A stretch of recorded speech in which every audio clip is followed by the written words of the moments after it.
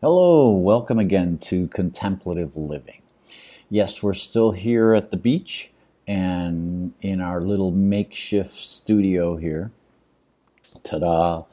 Um, you know, philosophers, gurus, teachers, ancient teachers have all taught us to look at ourselves. And it's incredibly hard. This on the path to spiritual awakening. One of the first steps is to do an inner work, inner pathways, to look at ourselves deeply. And so that's kind of what we're going to talk about today, because today's theme is the universe is in our heart. So let's get to it. Welcome. Now creating a life of peace.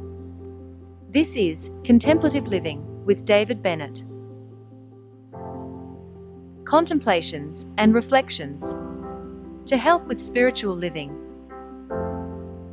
This podcast is made possible by dharmatalks.com.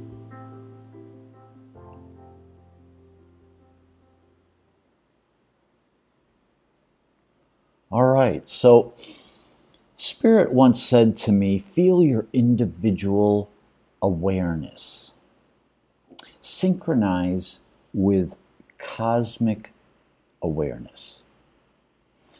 Now, what Spirit was trying to tell me was, what we're talking about today, that the universe is in our heart, that we are a part of the universe is a part of us. And when we take the time and we develop the discipline through meditation and spiritual practice to go inward, to find that stillness and feel that expansiveness, that we soon discover that everything about us is also a part of the universe and that we're a part of it and it's a part of us. So it's said that the universe is in our hearts, yet we have to find out for ourselves. And that's it in a nutshell. We have to find out for ourselves what it's all about. And, it can be confusing. It can be, really hard. By looking directly into your own hearts, we find a clear experience of how things really are. And that clear experience is what I was talking about, that expansiveness. We feel this incredible connection to something so much greater than just ourselves. And and we're connected to that. And we're connected to that at all times. But unfortunately, we don't realize that. We don't realize that most of the time. And most of the time we're dealing with, stuff that's just going on in our lives. And that's okay, because we got to do that. We have to deal with this stuff. But the more we connect, the more that we make that connection, the more we bring it into what we're doing. And so that's kind of, that's the end goal that we're looking for.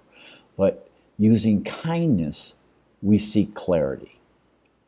Without clarity and honesty, we don't progress. It's a real puzzle at first, when we look at ourselves, sometimes maybe we don't like ourselves. I know the first time that I really took a deep look at myself was in my near-death experience. And in that life review, I saw a person that I didn't really care for. I saw a person that was so self-involved, that didn't care about others, only cared about himself. And that's hard to look at. That's an incredible hard journey to overcome. So in our meditation, it's very common to come across these obstacles and to look at them honestly. But the secret is to use kindness. Because when we're gentle with ourselves, when we're kind with ourselves, then we can make progress. Then we can move forward, because we can come to a point of, okay, I accept. This is who I am. And then now we can move forward and we can make progress. So when we look into our hearts, we discover what's baffling, brilliant, bitter, and what is sweet. We see it all, the good, bad, and ugly, right? And we're discovering ourselves, because all of that is who we are. We have all those elements within us, and that's part of being human. It's part of this growth that we're trying to achieve. It's recognizing all the parts of us, our shadow self and our light self. Working with it, bringing it out, examining it, so that we can discover the roots and get to what's really meaningful. Have the willingness and the bravery to discover the universe within. So at first, it's like this puzzle that we have to work with. We have to put the pieces together. We have to look at them. We have to examine, where does this fit in my life? Where does that?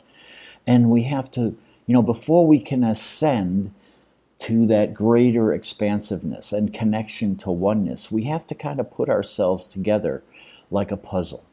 And we have to overcome that. So it requires some bravery on our parts, and sometimes many tears. I know in my journey, I've shed a lot of tears on my spiritual journey. But that's normal. It's healthy. It's cathartic to get that out and to work with yourself in a very whole and real way. Everything is awake, precious, and whole. We regard thoughts and emotions with kindness and openness. When we recognize within us that we have this divine nature, then we can also see that everyone else, everything else, has this divine nature, and that it's precious and that it's whole. It's only us that judges and perverses our nature. We don't listen to our higher self. And when that happens, and when we're not working with our connection, when we just get swept away with the mob mind and that mentality, then we're not working through kindness. We're not working through compassion.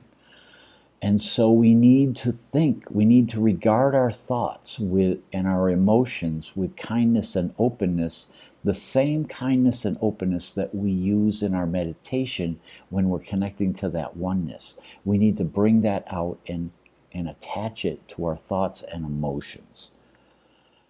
The experience of opening to the world benefits us and others simultaneously. We are, like we talked in the last episode, we talked about our interconnection and our interdependence. And that's so true. Once we start down this path, and once we start to recognize the universe that lives and resides within our heart, within our being, within our soul, however you want to phrase it. But when we recognize that oneness is a part of us, and we experience the opening, the expansiveness that is us, it is a connection for everyone. Now that's a concept that's quite broad, but it's quite true. That as we grow, as we connect, as we develop that loving center that is us,